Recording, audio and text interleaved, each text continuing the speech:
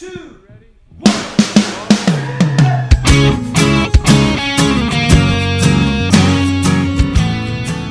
Hello and welcome to Say That, the podcast where your big questions get real answers. My name is Matt King. I'm your host here in the city of Chicago, and joining me here is, I have to do this all out of order, Jed Brewer, the director of Mission USA Productions. Well, hello. Joining us all the way from Mercantile, Tennessee, one of the pastors of Christ Community Church, Lee Younger. I'm super confused. A man who's not on this show, but is somehow still going to be angry that I didn't introduce him first. Not joining us, regular co-host, the founder of Mission USA, Glenn Fitzgerald. So we have some great questions we're going to dig through because we have both Jed and Lee here, sans Glenn. We're going to talk a little bit about worship at the end. Both these guys very accomplished, some of my favorite worship leaders on the planet. But first, we must declare a We Fear Change emergency. Emergency! On a show hosted by normally 4, at this point 3 middle-aged white men. Yeah. In a way, any amount of change is an emergency. Oh, that's absolutely true. Anything we're not exactly prepared for and isn't the way we did it last time is cause to upend, well, pretty much everything and to start throwing things and setting things on fire. Yeah. But also, as we talk about a lot on the show, every emergency brings an opportunity. Ah. And in this one, it's one of our favorites, and that's an opportunity to mess with Glenn. Ah. Because he's not here. He's still on a little trip coming back. Should we be under protest? Is that a thing? I don't know. It's Glenn, so he would be angry if we didn't go under protest. But also, Glenn might have a thing where only he's allowed to go under protest. Yeah, it's a real Schrodinger's gripe. Right. With Glenn sometimes. Right. Which is fine. But, we'll play it either way. So technically, we mentioned both. We didn't do either. So I think we lawyer-balled that one. Yeah, I like it. Obviously, we have hundreds at this point of hours of recordings of Glenn saying things. Could we do something with that? Oh, I think we can definitely do something with that. Wow. So a friend of the show, coworker Peter Lawson and I were at the Cook County Jail earlier. As we're waiting for the folks to come down, we were chatting amongst ourselves and mentioned we were recording without Glenn. And Pete's idea was just to infiltrate, just kind of put previous recordings of Glenn in that are just total nonsense. Okay. Just so people would think that Glenn was having some kind of deep psychotic break. As I think Lee makes a great point about the actual theology of grace. Now that makes sense. How do you feel about that, Glenn? Put up you like a hurricane. Glenn, I don't know what that means. Jealousy is robot cyborgs. Okay, Glenn's sundowning currently. The future. That's just whispering the future. No, that's good. That's very good. So I think that's good. My idea, and I'll get you guys to cook in here in a second. My idea was to we have from previous episodes that either Lee or Jed wasn't on. We have Glenn saying he's under protest. We'd have to dig through it, but we obviously have one of Glenn's favorite phrases, particularly about things that he thinks his wife will be mad at him about, is to when somebody else says something, just interject and yell, "I'm against that." Right. Yes. So he can be on record as being against it. So I thought about really trying to make Glenn look bad by anytime any of us were making a point about, love or acceptance or charity or good works, whatever, just putting in the audio of Glenn screaming, "I'm against that." Oh, that's very good. And then we could be like, wow, I don't think you should be against helping sick people, Glenn. That seems real. I'm under protest. Wow. I mean, that's your right. But that seems okay. Direct your emails to Glenn at the internet. I have an idea, and I don't know if it has any merit for you guys, but I think, I obviously don't know anything about app development for the smartphones. Right. However, what if there were a dating app where anytime a young man, on a date with his lady, makes a move that's out of step, off color, he doesn't know what he's doing, but something not quite right, and it's just Glenn going, "No." Oh, no. I like that. Yeah. Just anytime that might be offensive to the, because there are times on the podcast, and we have lots of recordings of this, where Matt is in the midst of still reading a question, and Glenn's not even going first on answering the question. Yeah, not even close. But right in the middle of Matt reading the question, Glenn just goes, "No," and then Matt has to say, "Wait your turn." So we have lots of audio like that. So, a young man is on a date with his lady, and he's like, and he's trying to strike up conversation. He says, "You know what I saw on the baseball game last night?" And then Glenn just goes, "No." Yeah. Brilliant. Love it. I like it's like a situation where he's like, earlier I got a text from this other girl named Susie. No, just immediately Glenn just jumps in there with it. I love the idea. I'm thinking of just the development, the R&D here of how you would trigger that. And I wonder if there's some way you could kind of, if the young man, you could kind of surreptitiously set your phone down in the middle of the dinner table, and it could measure the ferocity with which the young lady is exhaling. Oh, yeah. So I got a text from this. Yeah. No. Yeah, that's right. That's right. And then he knows to dial it back a little bit. Yeah. Change tack, my man. When the air comes out of the nostrils just hard enough, it hits some sensor on that phone. It triggers a louder and louder no. I love it. I think that's a winner. I think that's very solid. I think there's also an idea for a dating app where it's, unlike your Tinders, your Coffee Meets Bagel, your eHarmonies or whatever, where you kind of opt in. Yeah. It's just a Glenn app that forces people. Like, you just get an alert that is like, you have been matched. Yes. Yes. Which, of course, we call couple skate. Oh, I love it. I love it. With a lot of the vowels missing for some reason. CPLSKT. Yes. Couple skate. Yeah. And it just informs you, you've been assigned a date at this Starbucks at 7. Wear a shirt with buttons. And it's just that look that Glenn gives where his head tilts down and his eyes are looking up at you from that. It's that look. That's what's on the screen. What I have in my head now is an image of some poor kid showing up at the Starbucks with a T-shirt that he has scotch taped random buttons to. Sure. And that's on us. Yeah. As the couple skate development team, we have to change our terms of use now. Yeah. Yeah. It's okay though, because when the young lady starts breathing in and out heavily enough, then Glenn just screams from the phone, "No!" Yeah, you gotta bring them together.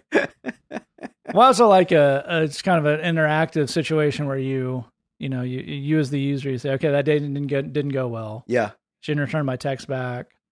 And okay, well, write a brief description of what you did on the date. Yeah. And then send, couple skate advanced a picture of what you wore. Right. And you get a personalized IM from Glenn that says, well, it's not what with buttons means. Yeah. And no one wants to hear about that. Yeah. Yeah. I have an actual idea here that I think could revolutionize dating, and it's definitely, I think it may be the killer feature of couple skate. Metaphorically speaking. Yeah, which is... So that would revolutionize dating in a different term of revolutionizing dating. But this actually comes from the wisdom of Glenn. One of the things that Glenn and Jane, we'll do with each other, because we all have rough days. We all have days where we just, we come off, cross in a way we don't mean to. And both of them with each other on occasion are known to say, would you like a do-over? Yeah. Would you like to just start this conversation over and we'll just try again, which is great. This is actually fantastic. Yeah. I think building a feature into couple skate where you can start the date over.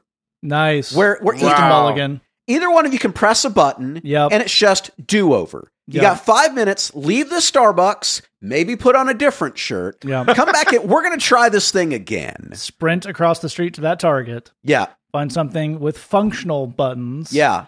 And come back. Well, I love it. And that gives me the idea of, so you've got like the emojis and the GIFs and the stickers and whatnot you can send in the iMessage and your texting app there. And some of they'll do like custom packs, and it's like maybe on Facebook Messenger, it's like it's themed, it's Pokemon or Batman or whatever. I think a Glenn series of those with some of those things that are just Glenn shortcuts, just, you accidentally text that wrong thing and you get the Glenn face with, would you like it with the eyebrows raised and just, would you like a do-over? Also, and I'm seeing stickers with other Glenn phrases like, take a knee. Yeah. Take a knee is a great one. Everybody out of the pool. Yeah. That's a good one. Or something with the word cupcake in it. Yeah, totally. Well, one of the other great things from Glenn and Jane's real life relationship that I really do think would be better for all committed relationships if this was involved is the revelation that you don't have to make up a reason to get attention. Yep. You can use these words. I want attention. Yeah. And I think that's good. How many hours would be saved between dating couples if you could just send the Glenn-moji with the phrase, I want attention. Yeah. Yeah, that's right. Glenmoji, that just happened. I'm telling you, we have some actual artists who listen to this podcast. Yeah, we do. Who have access to graphic interfaces in which they could actually make us some Glenmojis. Sure. Yeah. We also have some enthusiastic amateur photoshoppers. Hi, Charlie. Let's see some Glenmojis, friends. Let's see some actual Glenmojis. And, so if some of them happen to have some of the more salty sections of Glenn's lexicon, who's to say? Well, the saltier ones that you've heard on the podcast, not the actual. Well, there is that saltier sections. We're trying to avoid that family show plus thing in the App Store. Safe the ears in the back seat here on the Say That Podcast. Positive, encouraging, Say That Podcast. Wow, yeah. Not even close. That shut Matt down. That was like he buffered for a minute. Positive, encouraging. Listen to something else.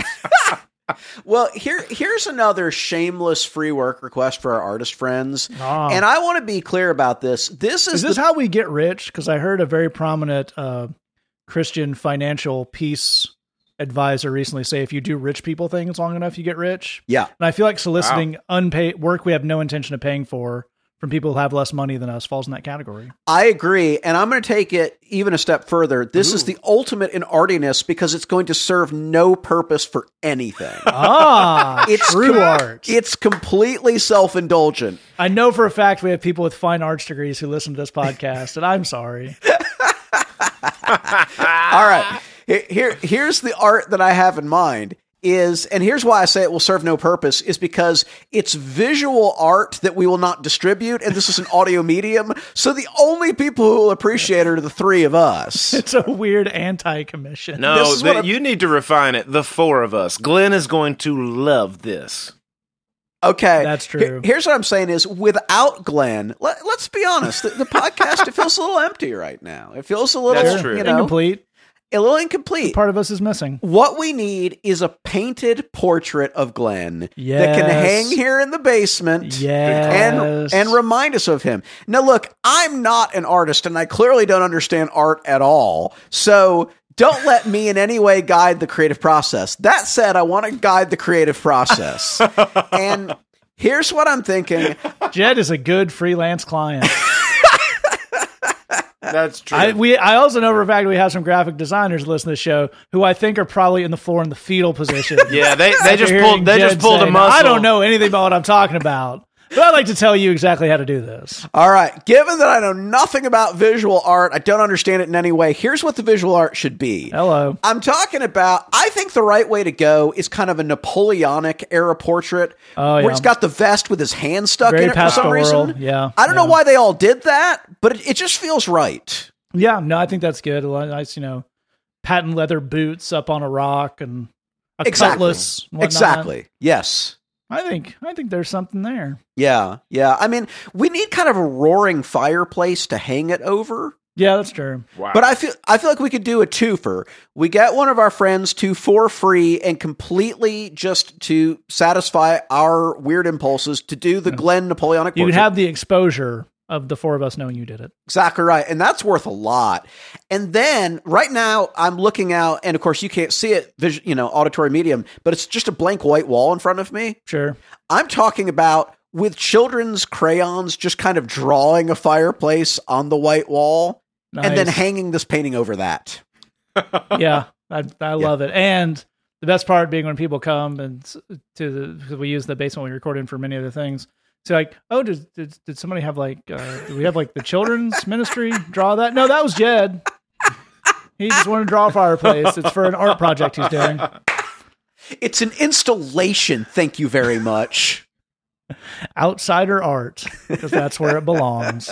Well, as you know, it's nice to know that even without Glenn in the studio, we can go that deeply off the rails. Yeah. Just the three of us. In a weird way, that's reassuring, and I will declare emergency off. Now, if you're getting a quarter less Glenn in your month than you normally might, and we know that's disturbing for all of you.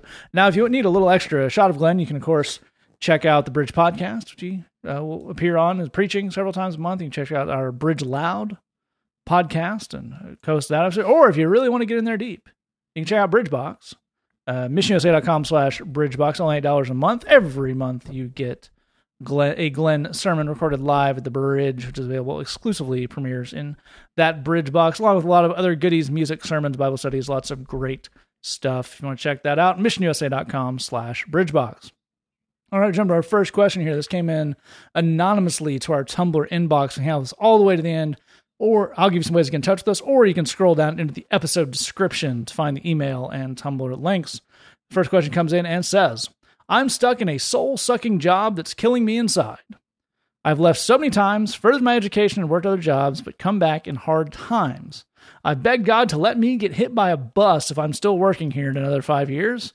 I don't belong with these folks. I don't want to be like my bitter coworkers who gave up and settled, but it seems like I'm heading where there no matter what I do. God must have something better for me. How do I get away from this job for good? Thank you. And it's a bit rough. I think we can all appreciate the things we have prayed for a bus to be the alternative to. Sure. I will admit, in my life, it tends to be the most minor things. It's not like I hate this job. It's just like, you know what? That restaurant's going to be closed by the time I get out of this meeting. Just hit me with a bus. And that's, it's a little bit dramatic that way. But Jed, I think we can, even for folks who have had maybe folks who listening who've had the same job for a while or never been this unhappy in their job situation, we can all relate to, there's something that I just hate. Yeah. That I'm pinning a lot of my unhappiness on that I can't seem to change right now. It's actually something we deal with a lot of folks that we work with at the Bridge, working through seasons of their life. So where do we start with something like that? That's a great question. And we really appreciate you writing in with your concern here. We are with you. We're praying for you. Certainly, I have had jobs that I hated with a capital H and just made me so unhappy. And I'm sorry that you're dealing with that. And I think the situation that I hear you describing is there's a job that it's hard to turn loose of. And that might be for monetary reasons. You know, people talk about the idea of golden handcuffs, where they've got a job that pays them a bit more than other jobs would, and so they kind of get trapped in that job, even though they really don't like it and they really don't want to do it. That may be part of what you're dealing with. It could be a related thing, like a family business or something, but it doesn't change the fact that you've got a work situation that you really, really don't like. But the funny thing about it, and I think this is where it gets complicated, is it's a thing that you really don't like, but it's also convenient. Yeah. Which is kind of why we're working it, is because it's a convenient situation. And I think a lot of people, me included, come up against situations in their lives where this thing is convenient, but it's completely unsatisfying, and I kind of hate it, and I don't really know what to do with that. I think if we want to move forward on that in a big picture sense, if we want to change it, I think we need to figure out how to make the things that would be satisfying more convenient. That's a big part of how we're going to move forward. I'll give you a simple example of what I mean. If you decide that you want to drink more water through the day, which is great. That's fantastic. It's very healthy. It's very good for you. You can do one of two things. The first is you can say, I know that the water cooler at my work is like a 15-minute walk away from me, even though the coffee pot is like a 2-minute walk away from me, but I'm just going to have willpower and be strong and courageous, and I'm going to do that walk like 10 times every day. Oh, can I have gumption? I'm going to have gumption. I love gumption. And I'm going to do it because that's what a strong person would do. Now, that is an option. The other option, which is much better in every regard, is to just carry a water bottle with you. Yep. If you want to drink more water, that's how to actually do it. And the reason for it is you've made the good thing convenient. Yeah. That's actually what you've done. You've made the good thing a handy, convenient choice that's actually easier to do than the bad, unsatisfying thing. Mm-hmm. But here's the deal, of course, is if you sit like, you know, in arm's reach of the coffee machine and the water cooler is 10 minutes away and you don't get a water bottle, you're probably going to keep on drinking coffee. Yeah. Yep. That's not a testament to you having, you know, bad moral character. That's just human nature. So let's take that little example and expand it out a little bit. What is it? You've described a job that you keep going back to. And again, on some level, you keep going back to it because it's convenient. It's handy. So Why is it handy? Why is it convenient? One immediate option would be because the money is good. And in fact, that the money may well be better with this, and maybe considerably better than other jobs you could get. We don't know, that's conjecture, but it fits what you've described. So let's go with that for a second. So how do we take the idea of a job that would pay significantly less money, even though it would be more satisfying, and make that a more convenient thing? Well, one thing that we could do is we could go from living alone, where we pay all of the rent, to living with roommates, so we only pay a fraction of the rent. All of a sudden, our financial needs have changed dramatically by doing that. Mm-hmm. That may or may not be the best fit for you. There's a lot of ways to change your financial outlay, so that's just an option. But if we start to move in a direction where we actually don't need that big of a paycheck in order to make it week to week and month to month, all of a sudden, it's a lot more convenient and a lot handier to be able to have a job that pays less money. Again, I don't know if that's actually the situation that you're facing. There's a lot of details that aren't here, but I can tell you that if we make the satisfying thing more convenient, if we make the thing that would be good more readily doable, we're far more likely not just to do it, but to stick with it, which I think may be the thing you're really struggling with here. I think that's a really great point. And I think one of the things Jed opens up for us there, Lee, is this idea of balancing some expectations here. So he's always going to say, I've worked here for however long. I don't think they would say, but, it's enough to have left several times and, worked other jobs, finished their education. And inherent, pretty much, if you switch jobs at all, even in the same field, is going to be losing some of that seniority, losing maybe some pay, maybe some benefits. So that's fine if that's what you want to do, if you decide that's, going to fulfill your goals here. But what you get in a bad situation saying is, I'm unhappy here, but I don't want to sacrifice any of the things I've built up here. Yeah. Because then you're getting a way of trying to have kind of both sides of this thing. And Lee, I'd love to get you to expand that idea out, because one of the things I wonder here about our friend, I think a lot of people can get roped into this, especially younger people who are kind of entering the working world for the full-time working world for the first time, is this idea of having a satisfying life, meaning being deeply satisfied in every part of your life. Oh yeah, absolutely. This idea that my volunteer stuff and my job stuff and my social stuff and my church stuff is all, I have to peg all that out to be satisfied. I'm not sure that's really the way this works, or a healthy way to look at it. Absolutely. I mean, one of the things about that we talk a lot about in life is the idea of balance, and just finding, like, what are the things that I dig doing in the, my time off of my work. There are plenty of people that I know, good friends that I have, who have, an abundant, rich community, that have a lot of stuff going that they're super into. Their volunteer work gives them a lot of energy and a lot of life and a lot of innovation and creativity, and give them a chance to serve and be a part of the expanding of the kingdom and that kind of stuff. And then if you ask them about their job, they'd be like, yeah, it's the thing I do, to feed my family. And it's like, oh, okay, so that's not where you're placing your identity, and they're like, no, that's just, I do that thing. I show up, I do the work that I'm asked to do, and I do it well.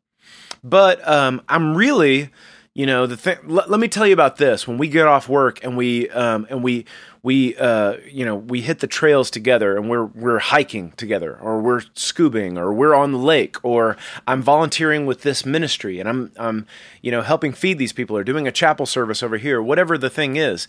There are all kinds of things where you can find life and satisfaction outside of those work hours, where it's not such a bad thing to say, my work is not giving me life, or it's not the place that I find my identity, but it is a thing I'm doing to provide for the rest of my life. And I've got this balance, and I've got these friends that I hang with, and these, when I'm done at work, then we go fishing, or whatever the thing is. I think one of the really big key things is realizing that I can find a lot of life outside of my work hours.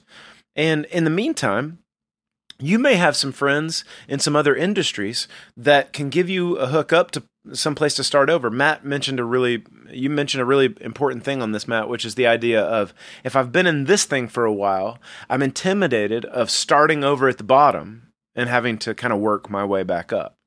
I would say one thing on that. If you do find an opportunity to get started somewhere, even kind of on a bottom rung type of position in a different industry or a different workplace, one of the things that people who are in charge, people who are calling shots, are always looking for is, who is the person who will do the thing no one else wants to do with a great attitude. Don't be intimidated to start over with that kind of a focus of, I'm going to start over in this other kind of job, and here's where I'm going to come in on this. I'm going to come in on the note of, I'm going to do the things that serve other people, or the thing that maybe other people are leaving undone, and I'm going to do that with a teachable and a trainable attitude. That's the kind of person that people want to move up. I have a very good friend who accelerated up the rungs of the ladder very quickly in his industry. And one of the things that he told me when he was first starting out was, he said, I went to everybody that was lower than me, and I asked them, what would serve you best? What would increase your efficiency? Tell me what it's like to be where you are and how I can help you. And all of a sudden, everybody underneath this dude loved him, and everybody above him saw that, and they promoted that. And this is a thing that, it's just a quick attitude shift. Maybe it's something that you can bring to the current situation. Maybe it's something you bring to the next situation. But I would encourage you to look at the things outside of your work that could give you life and hope and balance and fun and rest and all of that kind of stuff. So that all of this identity and all of this, when you look around and see kind of the bitterness of people who have been in the same work over all these years, and you don't want to be there. How can you have the richness in every other area of your life so that you don't bring that to work? I think that one of the mistakes we make is that when we see somebody that's been in a job for a long time and they do have some kind of bitterness and they're over it kind of deal, that we can very easily assume that it's the job that did that, when a lot of times it's everything in this person's life. They don't have any balance. They don't have any community. They don't have any place where they're serving anybody, where they're giving their life away, where they're finding real life. So when you look at these people that have been there for a long time, if they have this bitterness, it may not just be from that job. It may be from a collective absence of the things that bring life. So I'd be looking for life outside of those job hours, and then I would be willing to start over in a different industry with that kind of teachable, trainable attitude that people always want to promote. I think it's a really, really strong point there, and a lot of good stuff Lee gave us. I think for a lot of stuff, and again, take a lot of this with a grain of salt, 'cause you're listening to a podcast currently has 3 guys with really unorthodox jobs, and Jed is the only one of us who's ever had what would be considered a real grown-up job outside of what we're doing currently. But that being said, the work is a big part of the world. It's a big part of the thing that people are unhappy with in their lives, which is definitely part of our job, is talking to people about the things they're unhappy with in their lives. Some of this is you have to be clear about what you want out of something and what you're willing to sacrifice. We're talking about that balance. So my guess would be, that working at this place is not the only thing making the other people who work here unhappy. I could be wrong. There's certainly workplaces in the world that are so demanding and so toxic and so hyper competitive, and the labor practices are terrible, and it is almost impossible to be happy while you were there. That's definitely a thing. But for the most part, if you're not working in a coal mine, maybe there's some other things that it could be that everyone here is unhappy for their own unique reasons that they bring to this place and then heap upon each other in a wonderful corporate culture. So is it possible to work at this place, make the money you make, have the position you have, and not do those other things? Like Lee's been talking about and dialing that up. That might be fine if the thing he's saying, one of the things we should say out here is it's not bad to say, I want to work at the place that will make me the most money, because I've decided, not wrongly, that the point of a job is to earn a wage and be able to do with that wage things I want to do, including, being generous and doing things in the kingdom. we all know tons of people who do that, who did the education and slaved through, the internships and all that stuff. And now they're on the other side of that and they want to make the money. Nothing wrong with money. But that idea of I want to do that, the most money and the most fulfillment at the same time, that's going to get a little tricky. Because again, you're listening to three people who have very fulfilling jobs. There's also the other side of that equation, and it is what it is. But so there's nothing wrong with, we talk a lot about on the show about how once you decide what your goal is, particularly if you pray through that and talk to people about that and get stuck on that, then you can use your resources, your emotional, mental resources in figuring out the way to do that. So if you look, and it could easily fall either way, you look at this and say, look, I'm worked up this much seniority and, time served and pensions and all that at this company. It makes the most sense to stay here and make the best of the situation and not get caught up in all this other stuff that's making these people miserable. Maybe that's hyper competitiveness. Maybe that's office drama. Maybe that's that nobody here has anything going on outside of this, these four walls in their life. Those are all things that can contribute to unhappiness. But, the other stuff about this job affords me a lifestyle I want and feel like I can help people with and move on. It's all great. We all know people have made that choice. Also, nothing inherently wrong with saying, forget it. As Jed's saying, if I got to get 4 roommates and, start pushing a broom somewhere else, I just can't take another day of this. We all know people have made that choice. Some of us have been people who made that choice. That's fine too. But you do have to, at some point, come down to wanting not always exactly one thing, but pretty close to one thing.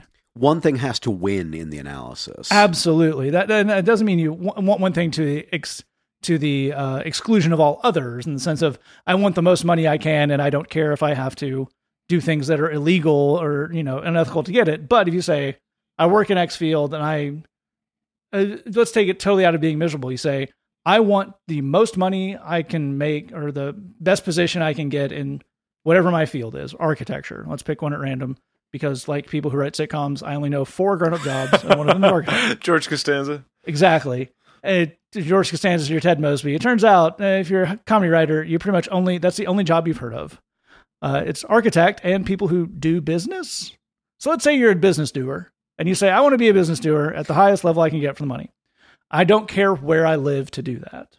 I currently live in Kansas City. There's a great job with a ton of opportunities in Seattle. I'm going to take it because that's the important thing.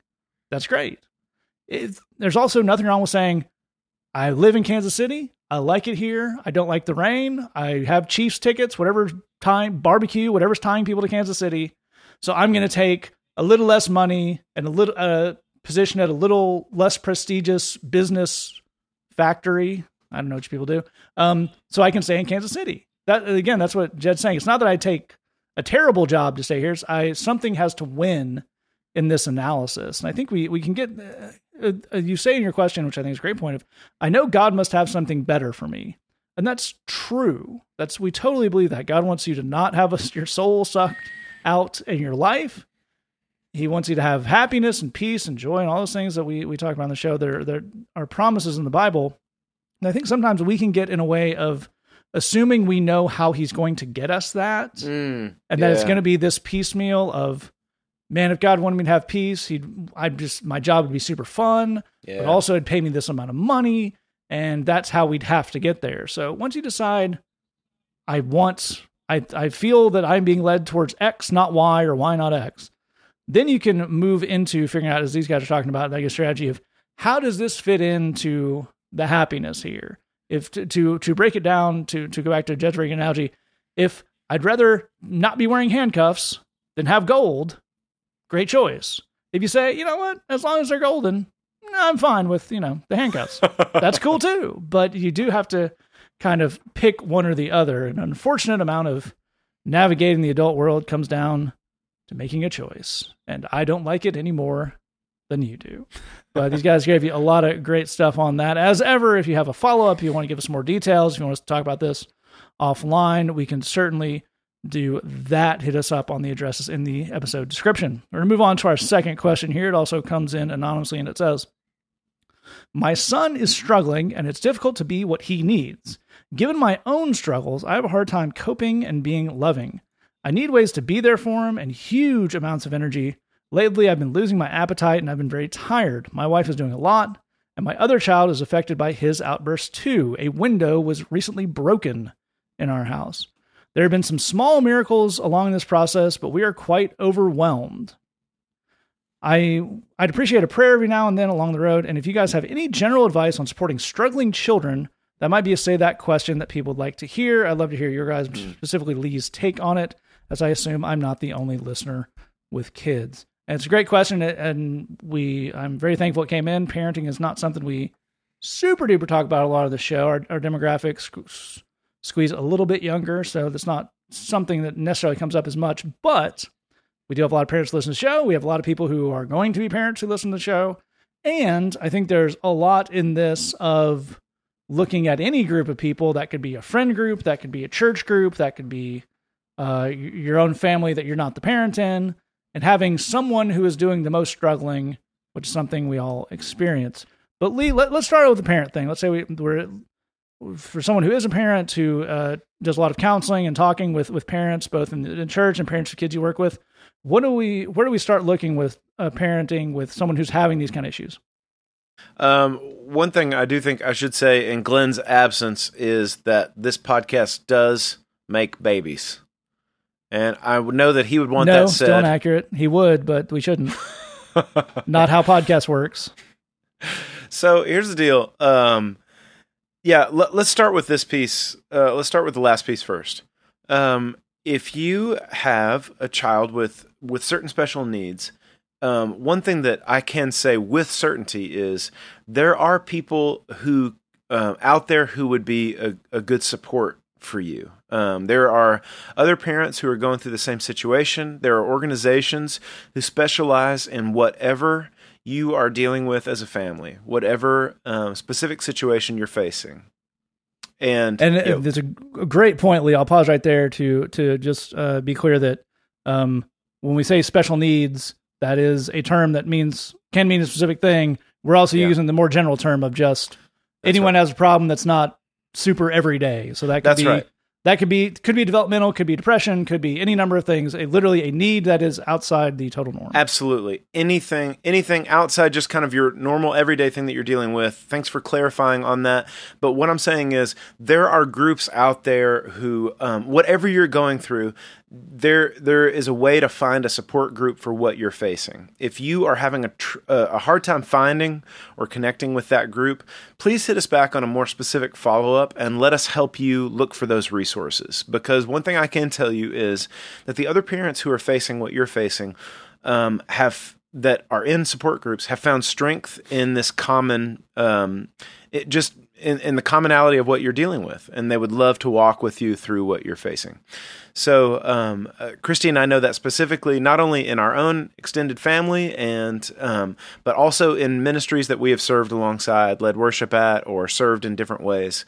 And we have seen lots of really cool benefits from different retreats and different groups that offer support. But let's also talk about this in a more general term when it comes to parenting, and even a more general term when it comes to marriage. So this applies not only to married folks who have children, but married folks in general. I think one of the best things that Christy and I ever did as parents is that we set down a specific, and we've had many conversations about it, but a specific teamwork, intentional, strategic effort to make sure that both she and I have regular times that we can count on during the week where we will have designed opportunities to recharge our batteries. Let me say it like this.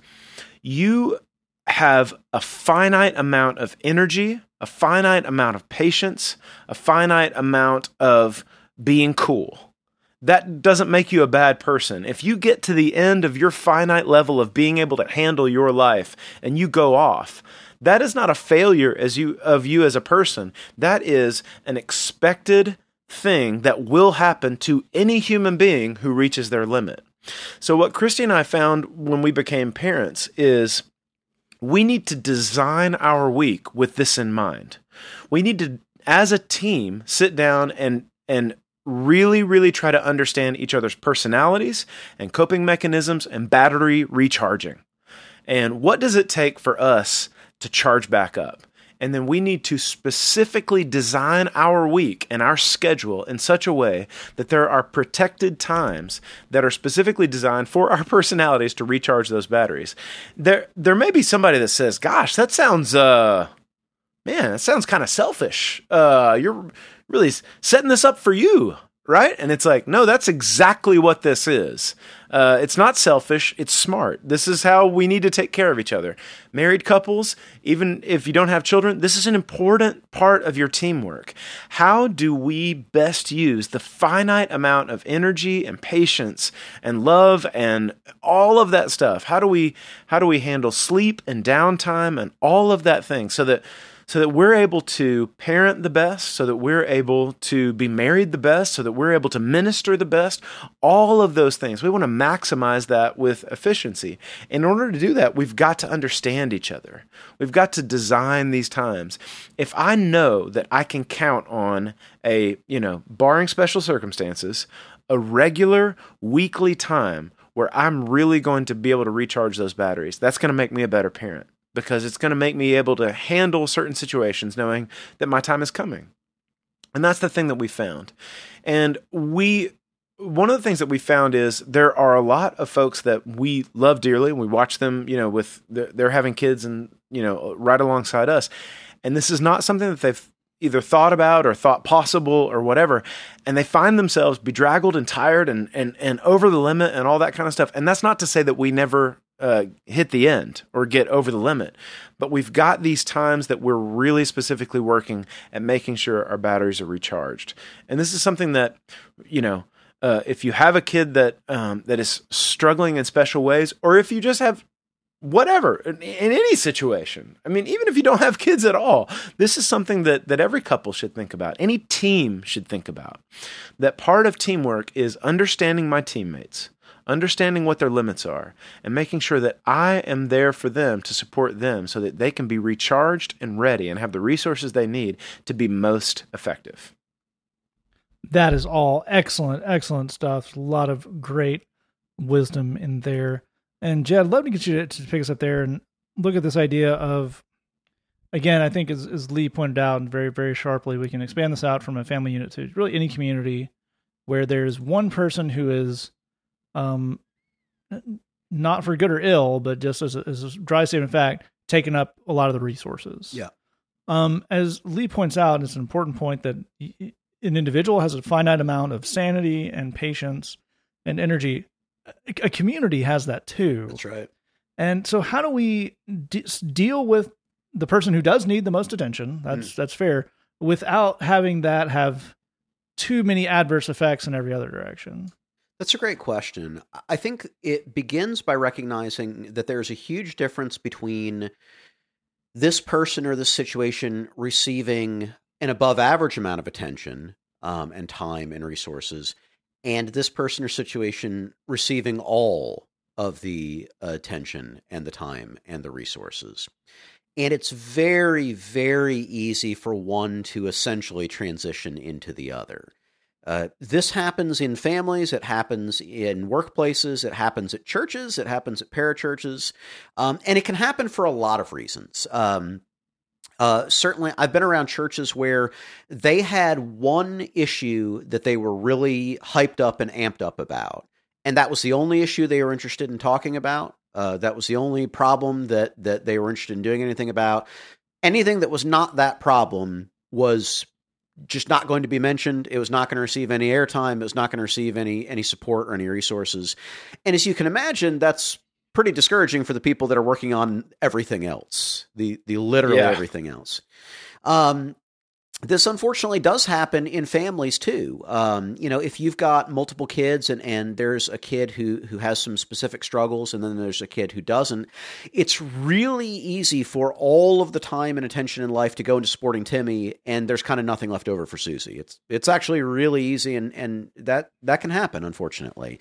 So to keep that from happening, we need to do a few things.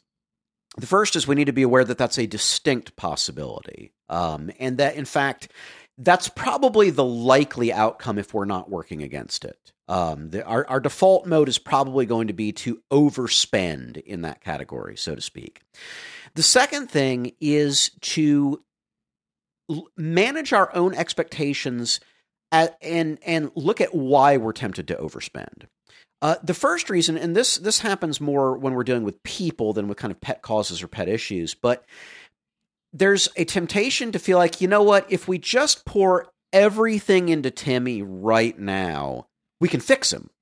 We can just get this whole Timmy thing squared away, and then we can just have a normal life and it'll be great.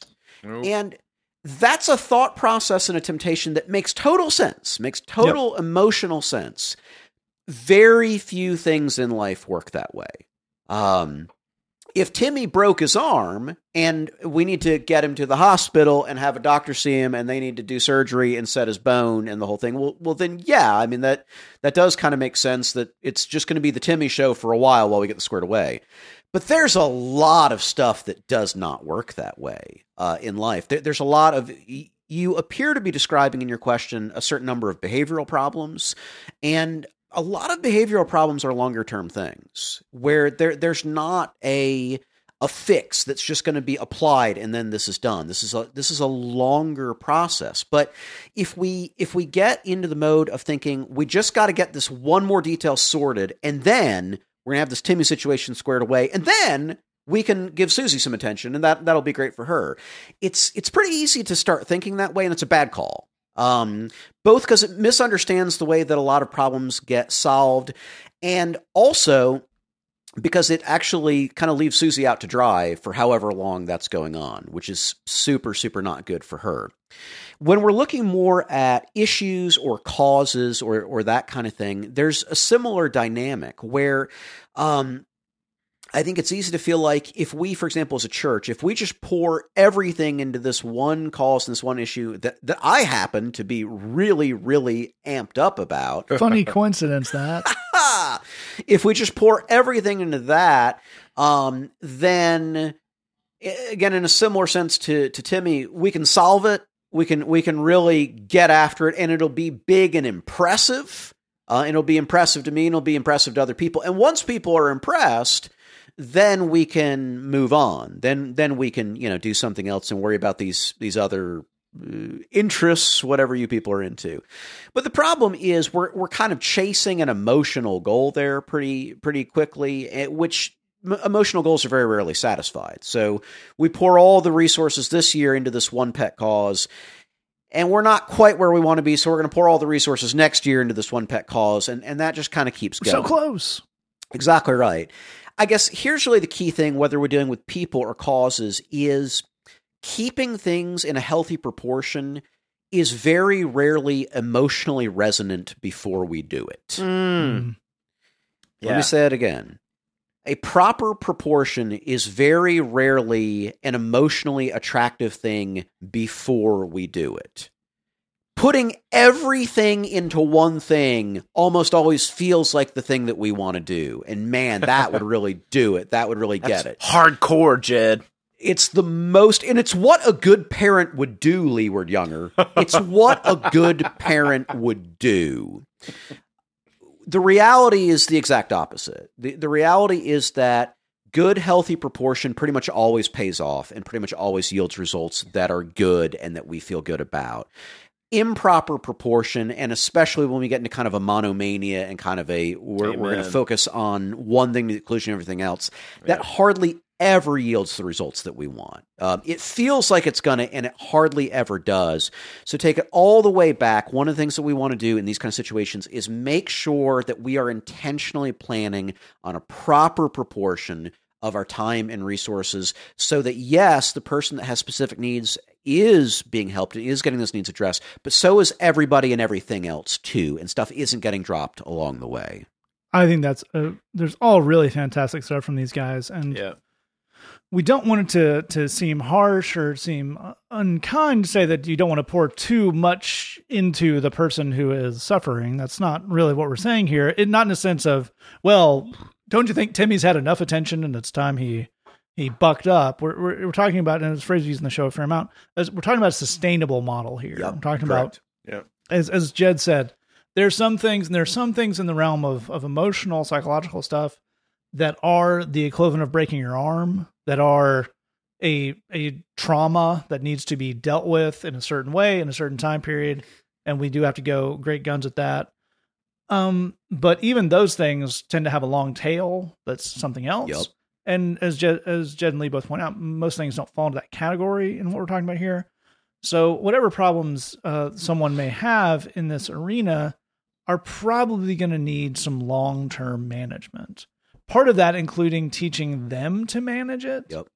So let's pull a random idea here and just say that somebody's issue is manifesting in angry outbursts. They're punching the classic high school guy, punching the hole in the drywall, because drywall is really not that hard to punch a hole in, but it seems really like, man, that's a story. So you punch a hole in the wall. Okay, there's obviously some other problems under this, but part of the solution we're going to need to arrive at if we want to actually get somewhere good is teaching this person to manage their own anger and stuff that's leading to that. Yeah. And that is inherently going to be a long process. Yeah. And a process that takes some fine tuning. And part of what you need to learn to manage your own stuff is that, as we talk about a lot on the show of kind of pacing and grief work and all that kind of stuff, that is, it's not we go at it guns blazing until we fix it, because your child is not a problem that needs to be fixed. They have problems that need to be fixed. Those are different things. We know no one would intentionally, no one who listens to this show would intentionally see their child, I have to fix this problem that is this person, but it can be easy to fall into that mindset. Again, we're all, even those of us who aren't parents, are people who deal with people's problems for a living, and it can get a little easy to lose the person in the problem on some of that. So all that to say, we know that to the question asker that you are doing a great job because you're seeing the progress, you're putting in the effort. And this is one of those things where one of the dangerous thoughts is, if we were doing this right, it wouldn't be taking this much out of us, which is a really insidious thought that the enemy can use to get a foothold on you of, if we had a good strategy on this, if we were doing this right, if we had dialed this in, there wouldn't be bumps in the road, and it wouldn't be weighing on us like it does. If you got someone you love as much as you love your child who's having a hard time with something that's not immediately fixable, there's no way to make that not a trying experience. Amen. So it's an unfair thing to put on yourself to say we should figure out a way to do this smoothly.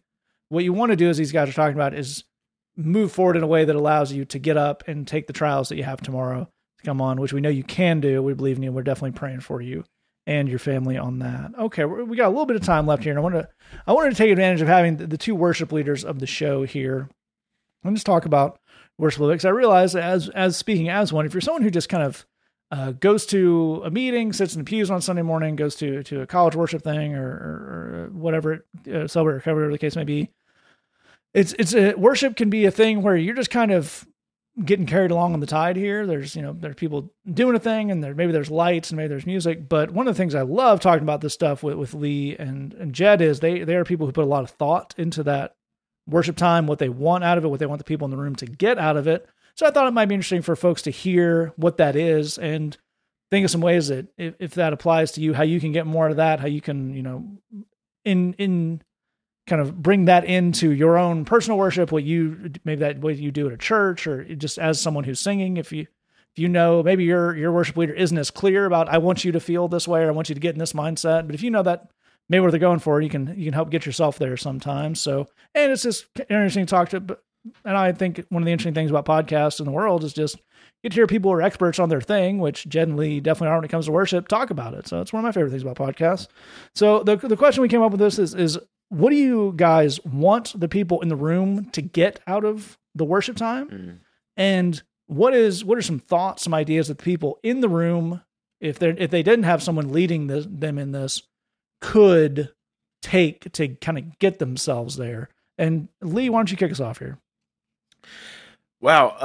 I don't know why I'm going first. I was looking at you when I was done talking. Happily, I will happily say that I have learned so much about this from my brother Jed here, and we actually led one of his songs at our Bible study tonight with high school folks. It was a huge hit, good decision, especially because of some of the people who were in the room and some of the lyrics. And I love the intentionality with which he does everything he does, and I definitely try to bring that into. I will say this: the first thing that came to mind, the first word that came to mind when I read your question, Matt, was the word engagement. What I want is engagement. I want people who come into the room to sing, to clap, to be a part of this. I do not want to be playing a concert. I'm not interested in performing. I'm not interested in playing music for people to be listening to. I want people to engage in singing true words back to God. I do think that, and I really, really believe that people who give themselves to singing, to clapping, that they will experience something with the Lord. And I feel like it's my job to kind of set the table for that. And so I want to do everything that I do with a ton of intentionality, so that no matter what, like anybody that comes into the room, whatever their musical level is, that they can engage with this process. Because I believe that there's some kind of synergy that happens. I don't know. I don't want to get too weird or mystical, but I do think there's something amazing about music and its ability to engage people emotionally with the Lord. I want people to feel something. Not that feelings are everything, but I want them to engage and have a meeting with God. And I think that if people will give themselves to singing, clapping, and being a part of this, that they will do it. So for me, every single piece of the process, from the songwriting all the way into the arrangement of the instruments, all the way down to the mix from the board that's coming through the speakers, we think about every and the image that's placed on the screen where the words are. All of those things we think about with this one question: does this add to engagement? Does this make a low entry fee for people? Or does this make a high entry fee and make engagement difficult? And so that's where I would start. Is I want people to participate. I want people to be a part. I think that's a very fine goal and a great place to start. And as you, the home listener, if you're one of the people who thinks, well, I don't want to clap and sing and seem foolish, be a part of it. Just give it a shot. Maybe you're right. I've been to churches where just because we're all doing it doesn't mean it's not foolish. Sure. But if it's a well-run worship service that you're talking about, you're the reason Lee wants the people for the people in the room is because of what he's seen people come to that room and get out of it. And that's a very cool thing. And Jed, one of the interesting things about the Bridge is we often have a room that is maybe the majority of which are people who have never been to a worship service. Sure. Maybe they've been to a prison chapel service, but they've never been in a church. Sometimes like the building, much less to a church service. So part of a lot of the reason we think about this stuff in maybe a little different way as a Bridge team, and we talked to Lee and other folks we're partnering with and stuff like that, is because we really do have to deal with someone asking, wait, why are you doing that? Yeah. Why is this happening? Yeah. Maybe like occasionally you would try to have a nice downbeat Amazing Grace at the end of a worship service, and that would get booed. Yeah, we don't want to do that. We want to do something else. They want the party song. Yeah. We don't want to end on a nice chilled down note. That's what you wanted. Play the song. Sure. So from having to think about that as just kind of a, we often talk about when we have a Bridge service, the worship is the first thing that happens, as in most services, and it's Jed's job to whip the room into a frenzy or corral the nuclear level of energy that's in there already. So what are the things you try to focus on the folks getting so that they're ready when that preaching time comes? I think to me, I think the key thing that is my heart for the people that I'm leading in worship anyway is that they would have a few minutes where they're carrying fewer burdens. This is true. I mean, it's been said, and rightly so, that everyone's going through their own private hell, and that's definitely true.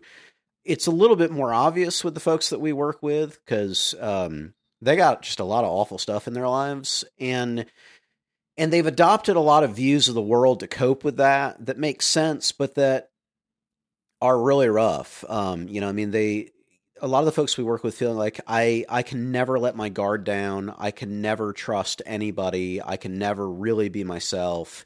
I have to be kind of on red alert all day, every day, no matter where I am. And the funny thing is that's true when we're working with guys behind bars, and that's not an inaccurate view of your world if you are incarcerated. Sure. There's a lot of accuracy to that. Nor in a lot of the neighborhoods the people who come to the bridge live in. That's exactly right. So it's one of these odd things where it's a terrible way to go through life, but you also come by it honestly, and it's not exactly inaccurate. So it's, what do you do with that? So my goal for the worship time is that if you're at like 99% red alert, my goal is that you might set a couple percentage points down for 20 minutes and be able just to breathe the free air.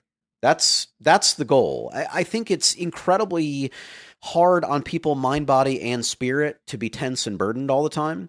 And I want them to set those burdens down. Amen. And I want that for two reasons. One, it's almost impossible to take in new information when you're in red alert mode. So that preaching is going to be pretty hard for it to be effective if it's a room full of people that have zero openness to new things. What do you mean by that? What indeed? The second side of it, though, is there's actually a great therapeutic value in them having a few minutes where their guard is down, whether anything good gets preached or not. Yeah. That's just a hugely beneficial thing. And it builds an association that church or chapel, either way, is a place that I come to get a kind of rest I'm not able to get anywhere else. Yeah. Which goes along with Jesus saying, "Come to me and rest, you who are weary and heavy laden." So I want them to be unburdened, and in my experience, that's going to happen if they relax. Those two things are linked, and you're going to relax if you're having, you're going to relax if you're having fun. And so this then goes back to what Lee was saying, which is engagement. Mm-hmm. You will have fun if you clap your hands and you sing along. Yeah, that's how this works. If you stand there stoically with your arms folded over your chest, kind of glaring at the room, you will not have fun. So, I've played music in a lot of places for a lot of different kinds of reasons. So, from like the standpoint of a performer, I don't care if you clap and sing or not. That doesn't make any difference to me. But from the standpoint of you having fun and thus being relaxed and thus being unburdened, I care deeply about that. And I really want you to do that. It's kind of like, if you've ever been to a wedding before and they open up the dance floor, it's kind of crappy to stand there and not dance. It's kind of boring. It's you feel like you don't really belong there.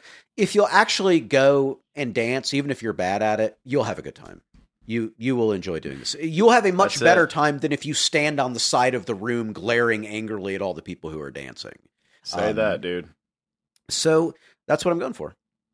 Look out for the new West Coast dance craze, glaring angrily. Coming to a dance floor near you.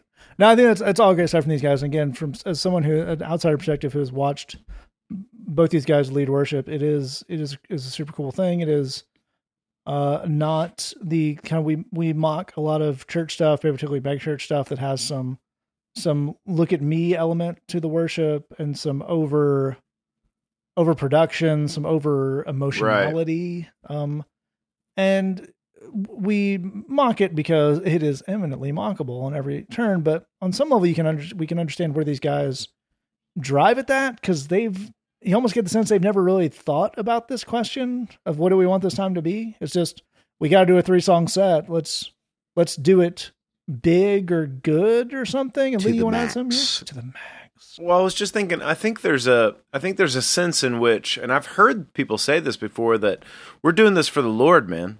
It's got to be amazing. And what that can lead to is a sense in which we're going to turn the volume in the room up so loud that it actually doesn't matter if you're in the congregation whether you sing or not. Because the point of this is that we're going to be amazing because this is for the Lord, man. And there's a sense in which like some kind of musical precision is linked to holiness in some way.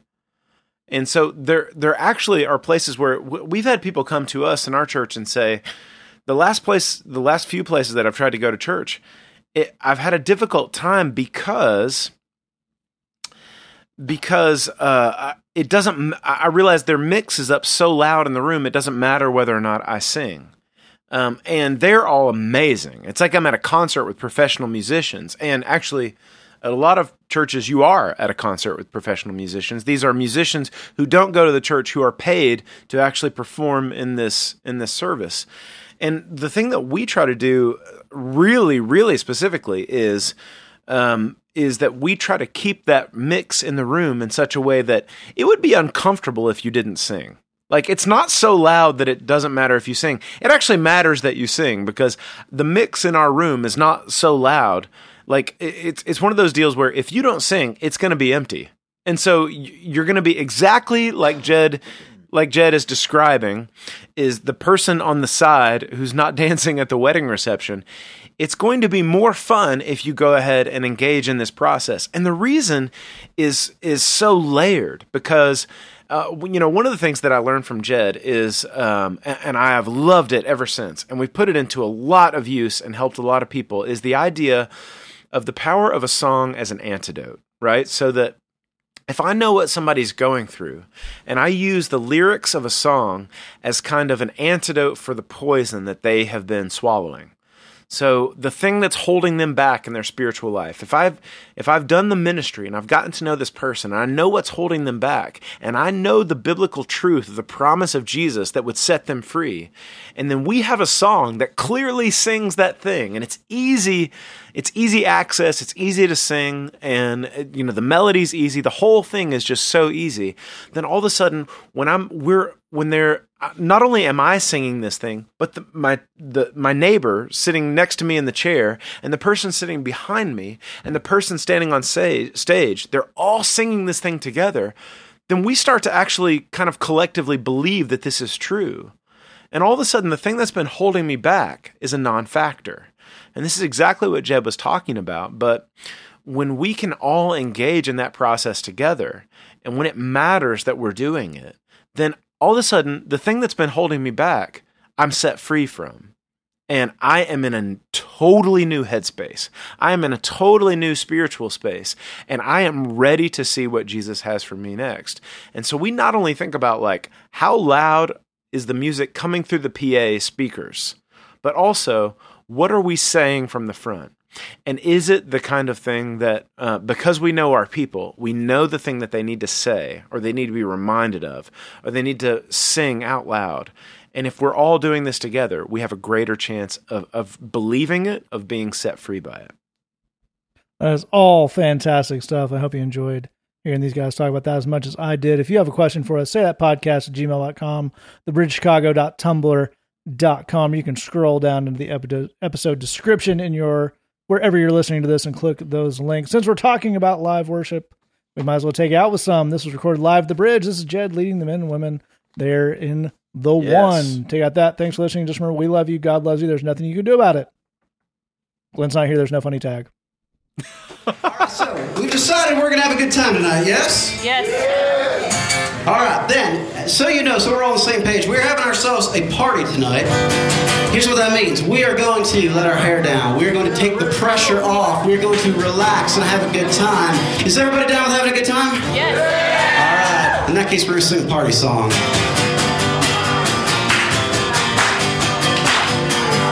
Put your hands together for me now. If you got hands, put them together for me.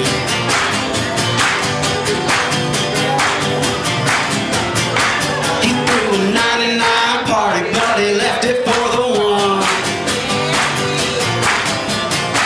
Because he knew it ain't a party if 100 didn't come. Now I'm the one he left to find. Yeah, I'm the one he loved, the one he lost, the one he left him all behind to find. Yeah, I'm the one. Now y'all sound good, let's kick it up a notch now. Put those hands together with me. Alright, there we go now. He threw a 99 party, but he left it for the one.